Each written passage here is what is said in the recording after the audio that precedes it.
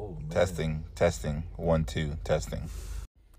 Welcome to Week 14. Start here for the Straight Cash Homie League.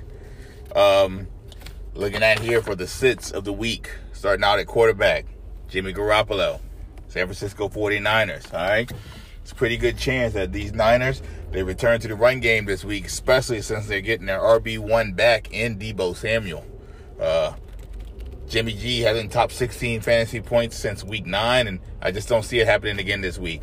Even if they go to a shootout, look for Deebo out the backfield, Juszczyk out the backfield, and the run game just to dominate and control the ball.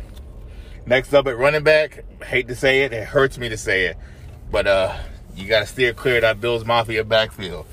My Bills insiders say that even Antonio Williams might get the call this week, so if you got to stash him on your dynasty rosters if you have room. But we learned last week in Monday night that this running back room is filled with garbage players. No one's taking the lead. Whoever gets the bulk of carries still doesn't produce anything. You know, Josh Allen is the back to own here, so fade the rest of these so-called running backs until further notice, and maybe in the offseason they can draft someone or make a trade there for James Robinson out of Jacksonville. Wide receiver group, Michael Gallup, Dallas Cowboys.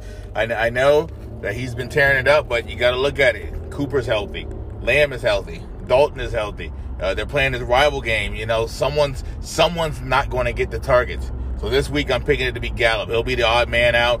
I know this could easily blow up in my face, but he does have that big playability. He can take the top off the defense. But still, with this rivalry game, they should go to their reliable targets and even try to take down this really tough Washington football team that's threatening to come for that NFC East crown. Next up, sit of the week, it's got to be George Kittle at tight end. San Francisco. I know there's 2 Niners here, and I know last week I told you guys to sit Kittle, and you guys wanted to beat me up about it. But last week was a fluke, all right? Word didn't come down till late that Shenanigans was making him eligible again. So, according to my well-placed sources, he'll be back at left tackle this week. So, until scoring changes and we get pancakes and blocks, you know, you got to keep sitting him once again this week. Moving on to the starts of the week. We're down here in playoff time in fantasy football, and people are vying for playoff spots in real football. None of these have playoff implications, I don't believe. First up at the start is Zach Wilson, quarterback, New York Jets. Your boy, Baby Mahomes, while he hasn't turned many heads this season, he's facing a New Orleans defense they give up an average of 27 points a game and 362 yards per game over the past 6 weeks. So, you know, this seems ripe for the picking. Well, don't get me wrong. I'm not saying the Jets can win this game.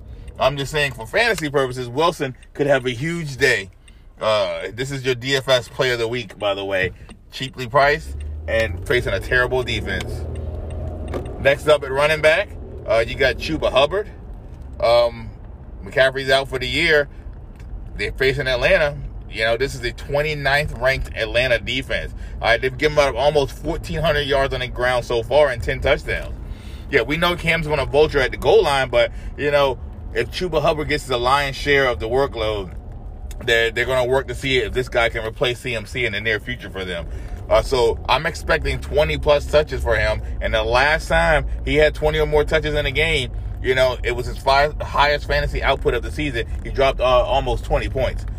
Wide receiver, Amon-Ra St. Brown. You know, this rookie, he's been turning it on and building rapport with Goff. He's realistically the only viable Lions receiving option, and that includes Hawkinson. All right? Last week, he was targeted 12 times, walked away with 10 catches and 25 fantasy points. All right?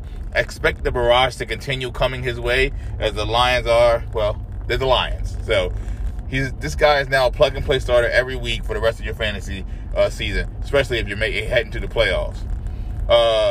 The last start of the week is the tight end Jared Cook. This is really due to the possibility of some COVID-related absences.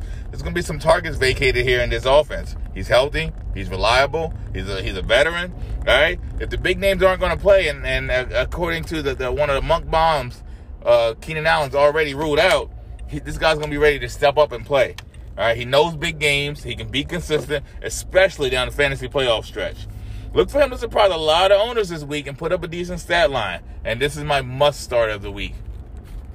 Your deep sleepers of the week, there's only two guys here. One is Kenny Yeboah, tight end with the Jets. Griffin's nursing some injuries. He's technically the only healthy one on the roster. I expect Yeboah to get the call up from the taxi this week and to the main roster in New York. And he could be a sleeper play. And then KJ Hill, wide receiver.